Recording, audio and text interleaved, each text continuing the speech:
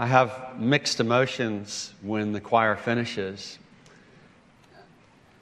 because there's part of me that just wants it to continue. And the singing you've done this morning, the singing the choir has done, the work of the orchestra, all those involved with that, you've ministered to our hearts. I think every one of us in the room want to know that our lives matter. When we're young, we have great ideas about what that might look like. And we prepare, we anticipate, we march forth in order to accomplish what we believe will make our lives matter in the long run. But as the years go by and the decades pile up, along with the losses and the crosses and the disappointments and the difficulties and the goodbyes, we start to realize that while our lives still ought to matter and we want them to matter, we start to realize just how limited we are to achieve that. And we start to wrestle with what it's all for.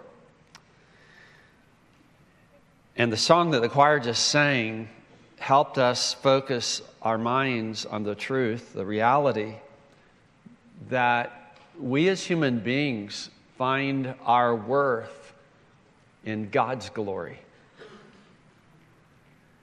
He's created us in His image. He has given us work to do.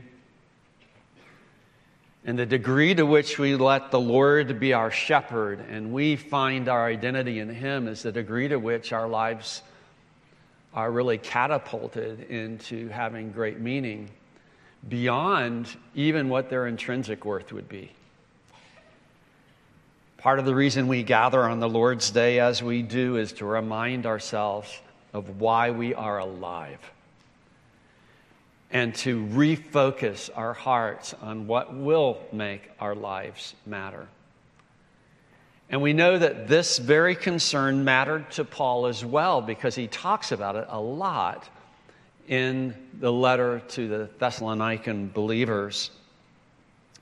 In 1 Thessalonians, we've been studying in our text this morning, in chapter 2 and verse 1, begins with these words, "For you yourselves know, brothers, that our coming to you was not in vain." It wasn't empty. Our lives mattered in your life. And what we did and what we suffered mattered for your sake. The word "for" reminds us that we are studying a portion of a letter the Apostle Paul wrote to the believers in Thessalonica. His letter didn't have chapter and verse divisions. That's for helping us find the particular passage.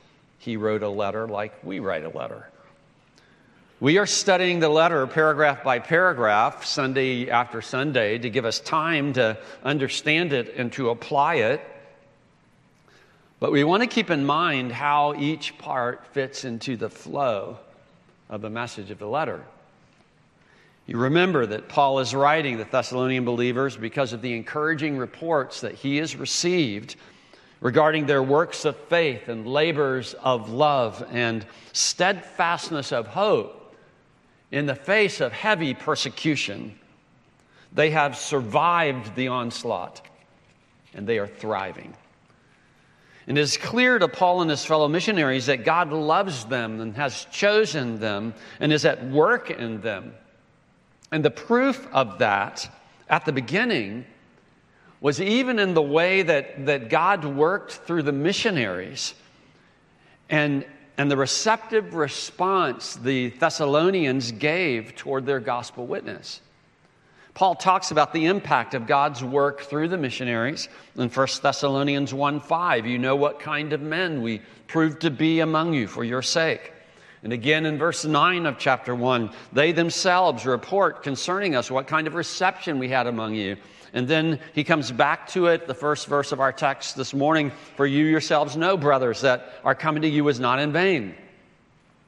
So it's not just the message of the gospel Not just the message that captured the hearts of the Thessalonian believers, it was the manner in which it was delivered. That's what gave it credibility. That's what marked it as from God. Sometimes people put forth the idea that as long as you keep the message the same, your methods are entirely up for grabs. Well, at best, that's only partly true. There could be a variety of gospel opportunities, and there are varieties of gospel tools, but there are definitive characteristics that mark authentic gospel ministry wherever it happens, that mark it as a God thing rather than merely human cunning and charisma. And what Paul shares here will help us in our own times distinguish false teachers from true. And further, what he shares will help us evaluate our own gospel efforts, our own opportunities for ministry and how we carry those out, to discern whether our efforts actually carry with them the integrity of God-empowered ministry. Well, let's go back to our text. We've read verse 1. Let's go on to verse 2. But though we had already suffered and been shamefully treated at Philippi, as you know, we had boldness in our God to declare to you the gospel of God in the midst of much conflict. For our appeal does not spring from error or impurity or any attempt to deceive. But just as we have been approved by God to be entrusted with the gospel, so we speak, not to please men, but to please God, who tests our hearts. For we never came with words of flattery, as you know, nor with a pretext for greed. God is witness. Nor did we seek glory from people, whether from you or from others, though we could have made demands as apostles of Christ.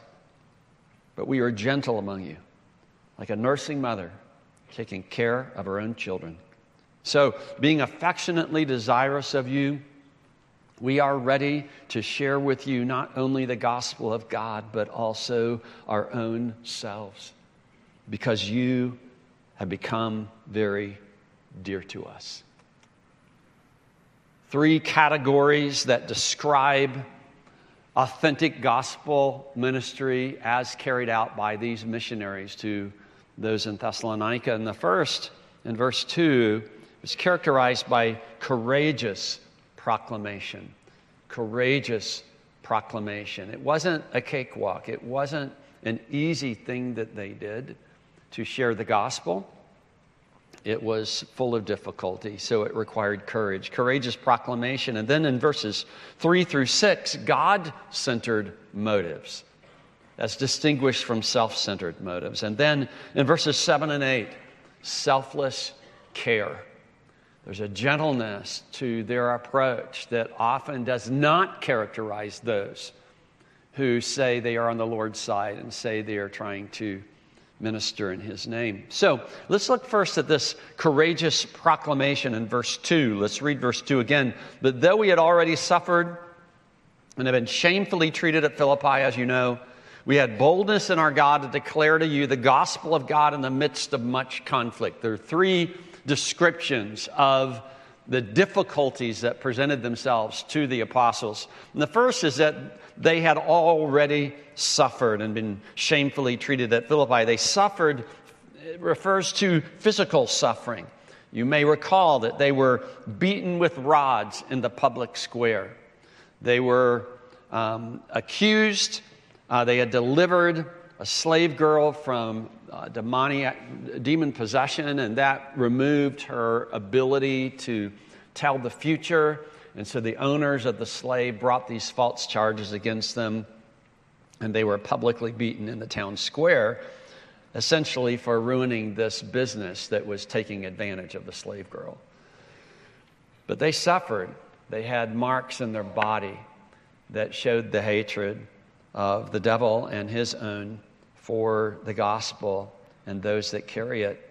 And then they were shamefully treated. The public beating wasn't just the physical pain that was a problem. They endured the shame and disgrace of that public beating as criminals and subsequent jail time That they were treated like the bad guys. They were treated like they were the scum of the earth. And the words that he uses here carry the idea of insulting behavior that's calculated to humiliate a person. And you see this commonly turned against those that are seeking to be true to the gospel, as you see efforts to minimize, to marginalize, to humiliate them as somehow evil people that deserve to be shamefully treated. It's not a small thing to be publicly vilified and shamed, and it's natural to shrink back from it. No human being likes to be publicly stigmatized or shamed or made to look like an awful person. So they suffered, they were shamefully treated, and then when they presented the gospel, it was in the midst of much conflict. Their gospel witness in Thessalonica provoked jealousy and then mob violence and then even legal action that actually drove them out of town. This kind of conflict can wear you down, and the prospect of it can cause you to alter course and can silence you from whatever would cause such trouble.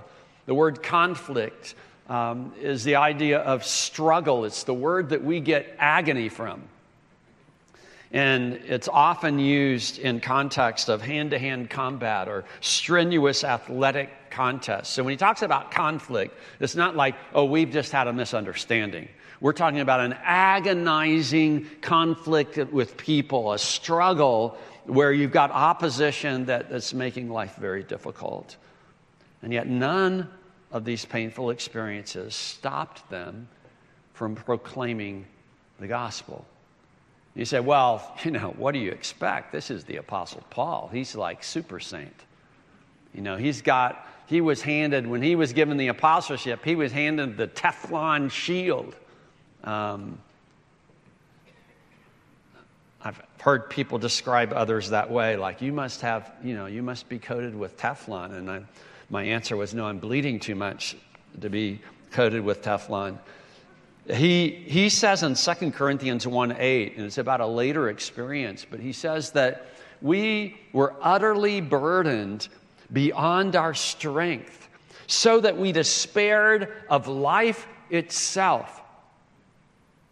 And in fact, Jesus talks about his soul being shattered unto death as he enters into Gethsemane. In other words, you can be serving God, doing so just as you ought to be doing, not violating anything about his will, and still feel the pressure and the weight of the pushback you're getting to the level that you despair even of life, where you're just shattered, where you're beside yourself.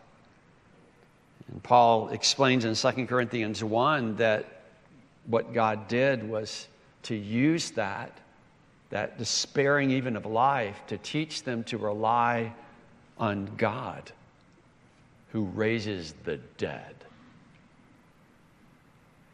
When you're so beat down that you despair of life itself, you need a God who can raise people from the dead.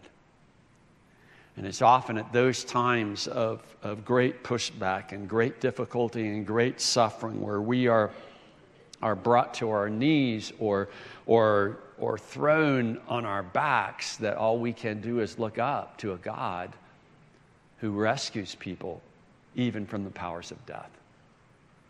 This is part of what makes gospel ministry authentic.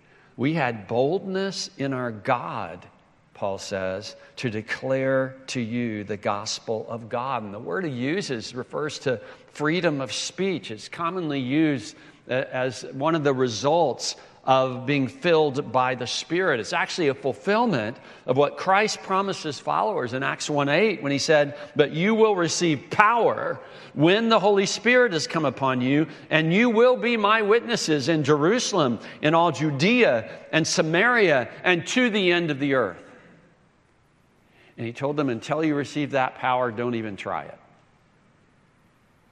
This courageous proclamation was rooted in the power of God himself. So part of what marks gospel ministry is truly from God is this divinely empowered willingness to endure all the various forms of suffering and shame and conflict that gospel ministry may bring to us. Now, it only makes sense that a world that has rejected the authority and the goodness of God, that world would push back against those who declare that God reigns. That world would find it difficult to yield trust to God's grace and God's goodness, who's made a way through Jesus alone for sinners who repent and trust him to be rescued from divine wrath, the wrath that we all deserve. It only makes sense in a world in rebellion against that they would push back when you say, this is the gospel message. Jesus alone can save you. You've got to bow the knee. On your own, you are doomed. Only if you turn back to God. And so we declare God reigns and we rejoice in that. And yet to the ear of a rebel sinner, that doesn't sound like good news. You see, Satan's deceived us into thinking that God isn't actually good, that God isn't actually for us, that he's just like the cosmic bully, and our human hearts want to escape, that we might rule our own lives. So we expect this pushback. It makes sense that if we're being faithful to the gospel, we would have pushback. And it often looks like these things: physical suffering, being shamefully treated, and conflict. But it also makes sense that anyone who genuinely holds the gospel to be true should not be deterred by opposition or silenced by personal suffering, because the gospel is too important. People everywhere need to hear it. Its value is so high that no cost is too great. What is the symbol of this gospel witness? It's a cross. And Jesus said, if you're going to follow me, you're going to have to take up your own cross. You're going to have to deny yourself and follow me. If the prospect of suffering or the actual experience of it causes us to abandon the effort, then people could rightly conclude that we don't really believe it or that it doesn't really work. So the question for us this morning is this: what tends to keep you from sharing the gospel the way you should? Physical suffering, humiliating insults, conflicts. And then on the flip side of that, what acts of courage is God calling you to exercise in order to further the gospel in the lives of those you could reach if you would only speak up? And as we track through the message this morning, let me give you fair warning. We're going to find out that we have plenty of opportunity to do this right where we are. Gospel courage has a source for its strength. It's God himself. The gospel is God's. Our boldness comes from God. And that's why authentic gospel ministry not only is characterized by courageous proclamation, but is characterized by God-centered motives. And that's the second characteristic that we see in verses 3 through 6. For our appeal does not spring from error or impurity or any attempt to deceive, but just as we have been approved by God to be entrusted with the gospel, so we speak, not to please men, but to please God, who tests our hearts. For we never came with words of flattery, as you know, nor with a pretext for greed. God is witness.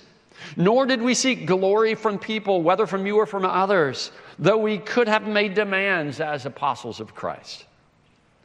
There were religious hucksters all over the ancient world, just as there are today. It's no wonder that people get jaded and cynical about purveyors of religion. They are everywhere. Paul is evidently thinking of such pious frauds in the description that he gives here of what the missionaries were not. Look at the words that he uses to describe what they were not. He says, our appeal did not spring from error. We weren't trying to lead anyone astray. We weren't deceiving anyone. We're not doing any shell game here. We're not somehow modifying the message. It didn't spring from impurity, uncleanness. This word can refer to sexual impurity, but it also refers to mixed motives like greed or ambition or pride or popularity. They weren't in it for any other reason than for the gospel itself and for the glory of Christ. They were not in it to deceive, no attempt to deceive. This refers to the words used for bait or a trap, the idea of tricking somebody to their own harm. We didn't use words of flattery, the deceptive effort to win people over in order to exploit them. Our appeal was not a pretext for greed. It didn't cloak greed. We weren't just giving an outward show that would cover the fact that actually what we wanted was to fill our own pockets, to disregard the rights and well-being of others. This word greed is sometimes translated covetousness. And according to Ephesians 5:5, it's idolatry. It's the opposite of authentic Christianity, where you see greed and covetousness and a materialistic approach to ministry, using people for this. What you're looking at is Christian fraud. Heard recently about a pastor who was berating his congregation for not getting him the right kind of watch for his birthday. Or a robbery that occurred in the middle of a church service and the pastor's wife lost $1 million worth of jewelry that she was wearing that way. That's not Christianity. Greed is not what we're about, nor are we seeking glory from people. They were apostles, they were sent ones, authorized and sent by the Messiah himself, but they did not use that privilege to make demands and pursue glory for themselves. They did not demand honor just because they carried authority as messengers from Christ. Instead, they were characterized by humility. It actually makes me a little bit nervous. This is just personal. It makes me a little bit nervous when people address me as if my first name is Pastor. I mean, I get it, and I'm not going to correct, but my name is Drew, and it's actually my middle name, and I appreciate the kindness people show, but it makes me nervous because it's really easy for those in leadership, for the leadership role to go to their head. And for them to forget that they're just regular people serving Jesus. All of this kind of self-seeking behavior that Paul describes here marks false prophets and fake apostles. It displays man-centered religion and self-indulgent motives. The world is full of people using religion to advance themselves. That is not authentic gospel ministry. It never has been, and it never will be. If we think that Christian service, whether it's done officially or whether it's done organically, if we think it's about somehow achieving respectability, we don't understand ministry. If we think it's about somehow advancing our career or gaining greater influence or even just salving my conscience to make up for all the bad things I did this week, that's not authentic Christian living. That's not authentic ministry. Well, what does authentic ministry actually look like? Well, he contrasts it here. He says our appeal, which is he actually uses the word often translated exhort or comfort. Our being called alongside you. It's a word that's used for the Holy Spirit. It's the paraclete, the comforter. And Spirit-controlled believers care for others the way he does. It reflects the heart of God for people. When they came alongside the Thessalonians, it was to help them, not to use them, nor to harm them in any way. And why the difference? Why was their appeal not in any way to use them or abuse them? Well, verse 4 says, just as we have been approved by God to be entrusted with the gospel, so we speak not to please man, but to please God who tests our hearts. God-centered motives. They were approved. They had been tested and proved, like we test metals to prove that their purity. They were entrusted with the gospel. The gospel is a priceless gift from God, entrusted into our care. It's an amazing thing that God would even take the risk. But it's not ours to twist or to hijack or to taint. We answer to God for how we pass it along, and it shouldn't be like that child's game, where one person whispers something in the ear of the next person, and by the time it gets to the end of the classroom, it's something completely different. By the time it gets to the end of the line, it ought to be precisely the same thing. It's God's message, and we want to treat it as a holy thing and a valuable thing, a priceless thing. The ultimate accountability we have is to God. Whatever pressure might be on us to alter the message, we have to remember we will answer to God for how we minister to people. He's the one we want to please because the gospel belongs to him. To trim it or distort it in order for human beings to be pleased with us is to forget whose gospel it is. In our own time, a major threat has emerged to the gospel in the form of a self-protective desire to be pleasing to those who do not receive the word of God as it's been given. They demand that we trim and twist what God has entrusted to us so that our message affirms their own indulgent lifestyles and their own definitions of right and wrong and their own self-imagined identities versus what God has created us to be. And what's worse is that some professing believers claim that caving to this pressure is the Christian thing to do. They want us to pretend that God is okay with this rebellion and that Jesus would approve our going along with it. It's just a lie.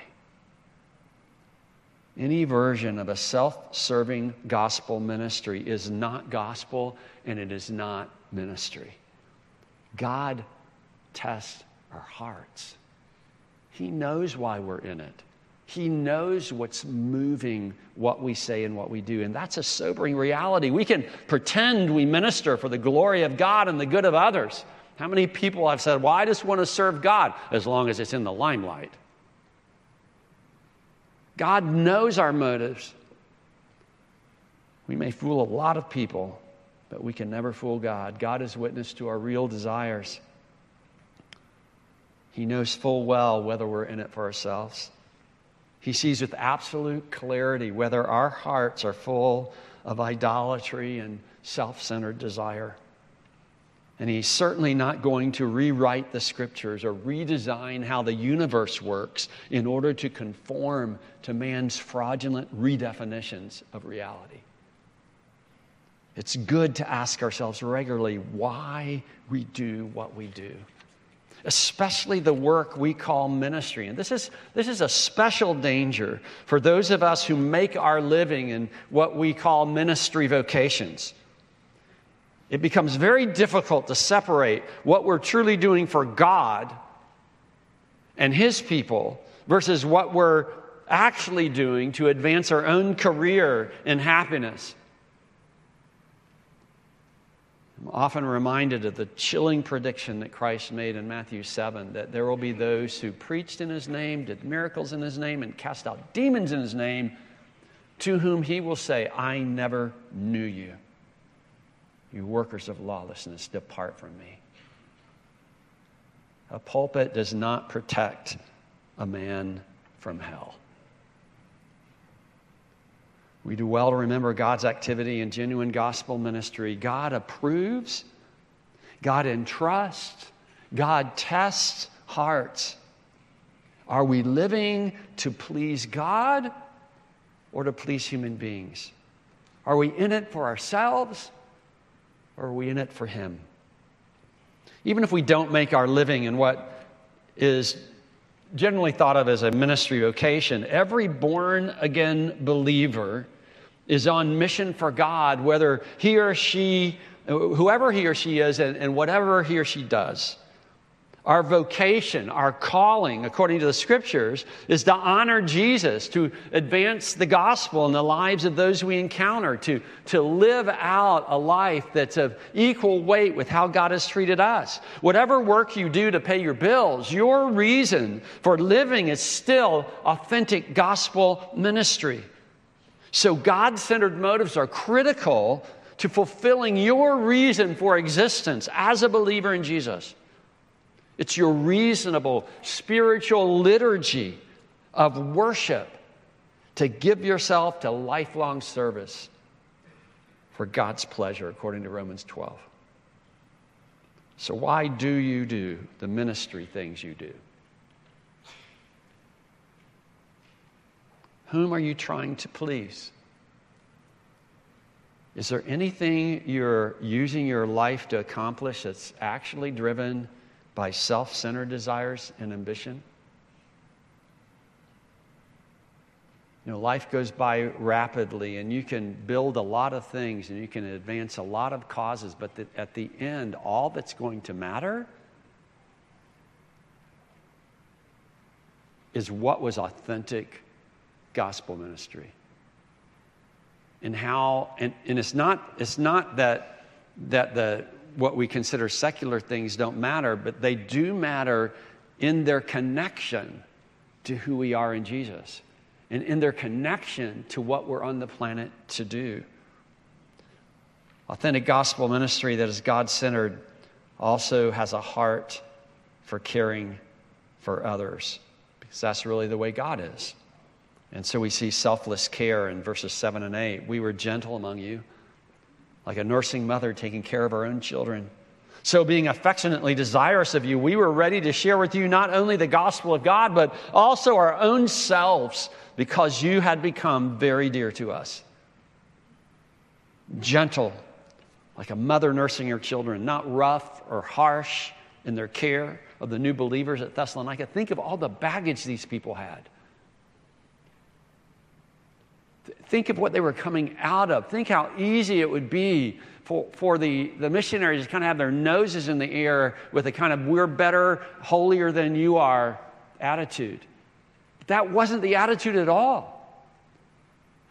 This isn't gentleness toward those who have 3 decades of service to Jesus under their belt. This is gentleness to pagans who have just turned to Jesus. In fact, this is gentleness to them before they turn to Jesus. He says, we were affectionately desirous of you. We have this longing, this kind yearning with deep affection for you, the kind of thing you would expect in a family or those who have been dear friends for years, kindred spirits. We were ready to share with you, and the word ready is actually more picturesque than that. Is we were well pleased. We were gladly determined. It gave us joy and happiness to share with you. It was our delight to do it, to give you a part of ourselves along with the gospel of God. And when he refers to himself, he refers to, it's the word we get psychology from, our souls, our very lives. The real you. We gave you a part of the real us. Because you had become dear to us. You had become beloved to us. Loved by us with self-sacrificing love. In fact, beloved is one of the apostles' favorite designation for other believers. You know, think about talking to other brothers and sisters in Christ as you are people that I love. You are a person I love. You are beloved. Beloved by God. Loved by God. Loved by me. We love those God has loved. Like the choir song said, you are the love song we'll sing forever. God so loved the world that he gave his only Son. Just as Christ sacrificed himself, demonstrating God's love for us, we are glad to sacrifice ourselves out of love for our brothers and sisters in Christ and out of love for people who may become our brothers and sisters in Christ. This is the heart of genuine, authentic gospel ministry. And it's so easy to miss the opportunities we have to do this. So easy to misuse the opportunities we have. And I want to give you one example. In more than one occasion, I've talked with people who have been deeply harmed, sometimes changing the very trajectory of their lives by their experiences among their classmates in a Christian school. In high school. So here's the tendency. We think, I'm in school. I'm in school to learn how to serve Jesus. No, if you're a believer, you're serving Jesus right now, right here. You might be 10 years old, but you can serve Jesus. You might be 7.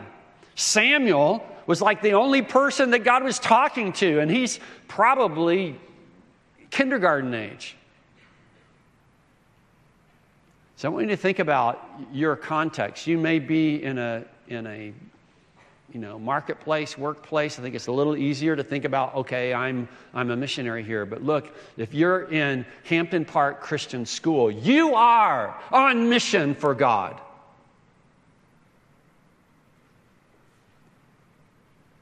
So the occasions that I heard about is where persons are going through deep trial and maybe even made some foolish decisions. And instead of classmates having a heart for them, they slandered them and belittled them and filled their text message thread ripping on them. That's ungodly. That's satanic.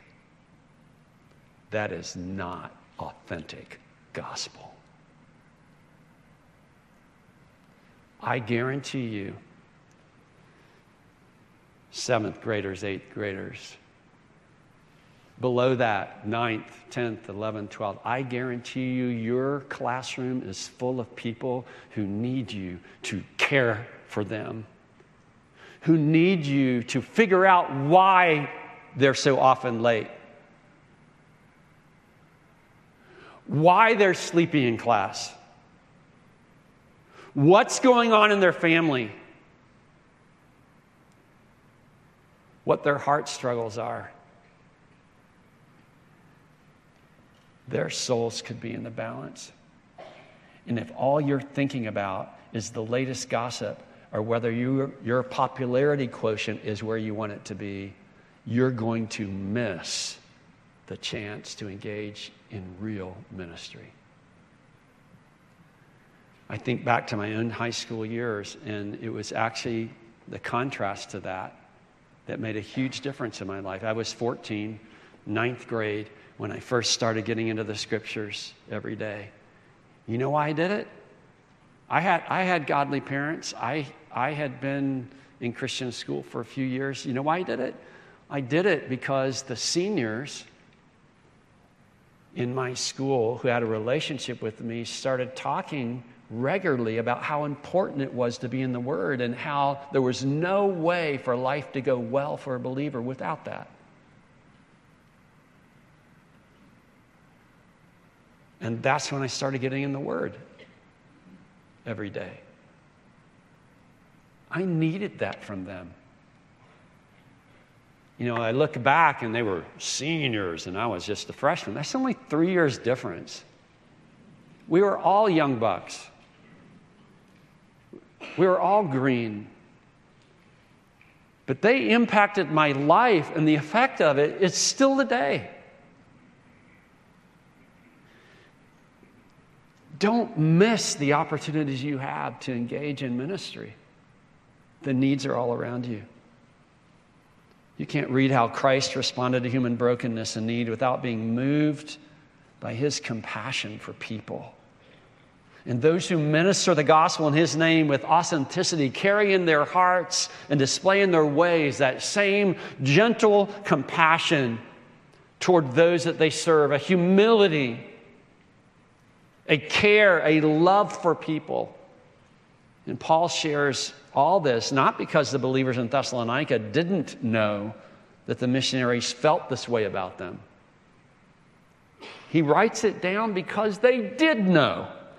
They had been eyewitness of authentic gospel ministry empowered by God, and it changed their lives forever. And you notice how he writes, 1 Thessalonians 2:1, you yourselves know. Verse 5, as you know. In other words, he's not saying, oh, by the way, you probably wouldn't have known this, just looking on the outside, but this is the way we felt about you. He says, look, you knew this is the way we felt about you. You remember how we treated you. So do those to whom you minister, those to whom you have opportunity to minister, do they know that you deeply care for them? The psalmist in one place says, no one cared for my soul. And there are times of brutal loneliness that each of us face. And to know that somebody actually cares, actually cares, they don't just say that they do, is priceless. Would they describe your treatment of them as gentle as a mother nursing a child? Would they say that you show them kind affection and yearning, like you like being with them? Would they affirm that you have given them a piece of your own self, your own soul, along with the gospel truth that you share and live? And if you think about it, I really don't think that when all is said and done and you're standing before Jesus, he's really going to care how many Bible doctrines you can spout or how many verses you've memorized. Now, I'm not saying you shouldn't learn doctrine or that you shouldn't learn verses.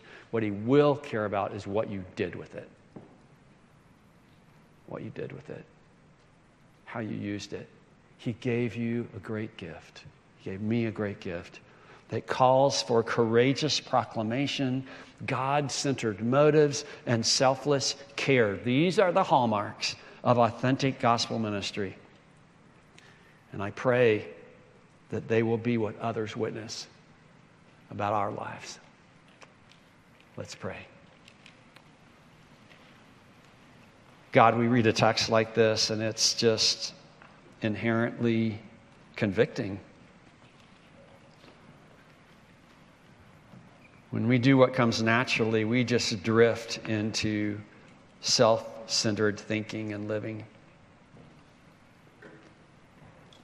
We just fall right in line with the current of the world. God, do such a work in our hearts that up comes courage. The courage to say what needs to be said, but with motives that have nothing to do with promoting ourselves, but with recognizing our accountability to you and your glory and your desire that others might be rescued. God, grow our selfless care for one another. God, we have enough problems of our own, and sometimes that just blinds us to the needs around us. God, take off the blinders for us.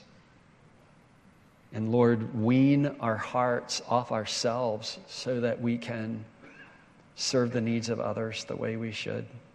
Show us how to do it well. Help us follow Jesus in this. Lord, may we fulfill the gospel ministry you've given to us with integrity. And God, forgive us for the times we have failed you and failed others in that task.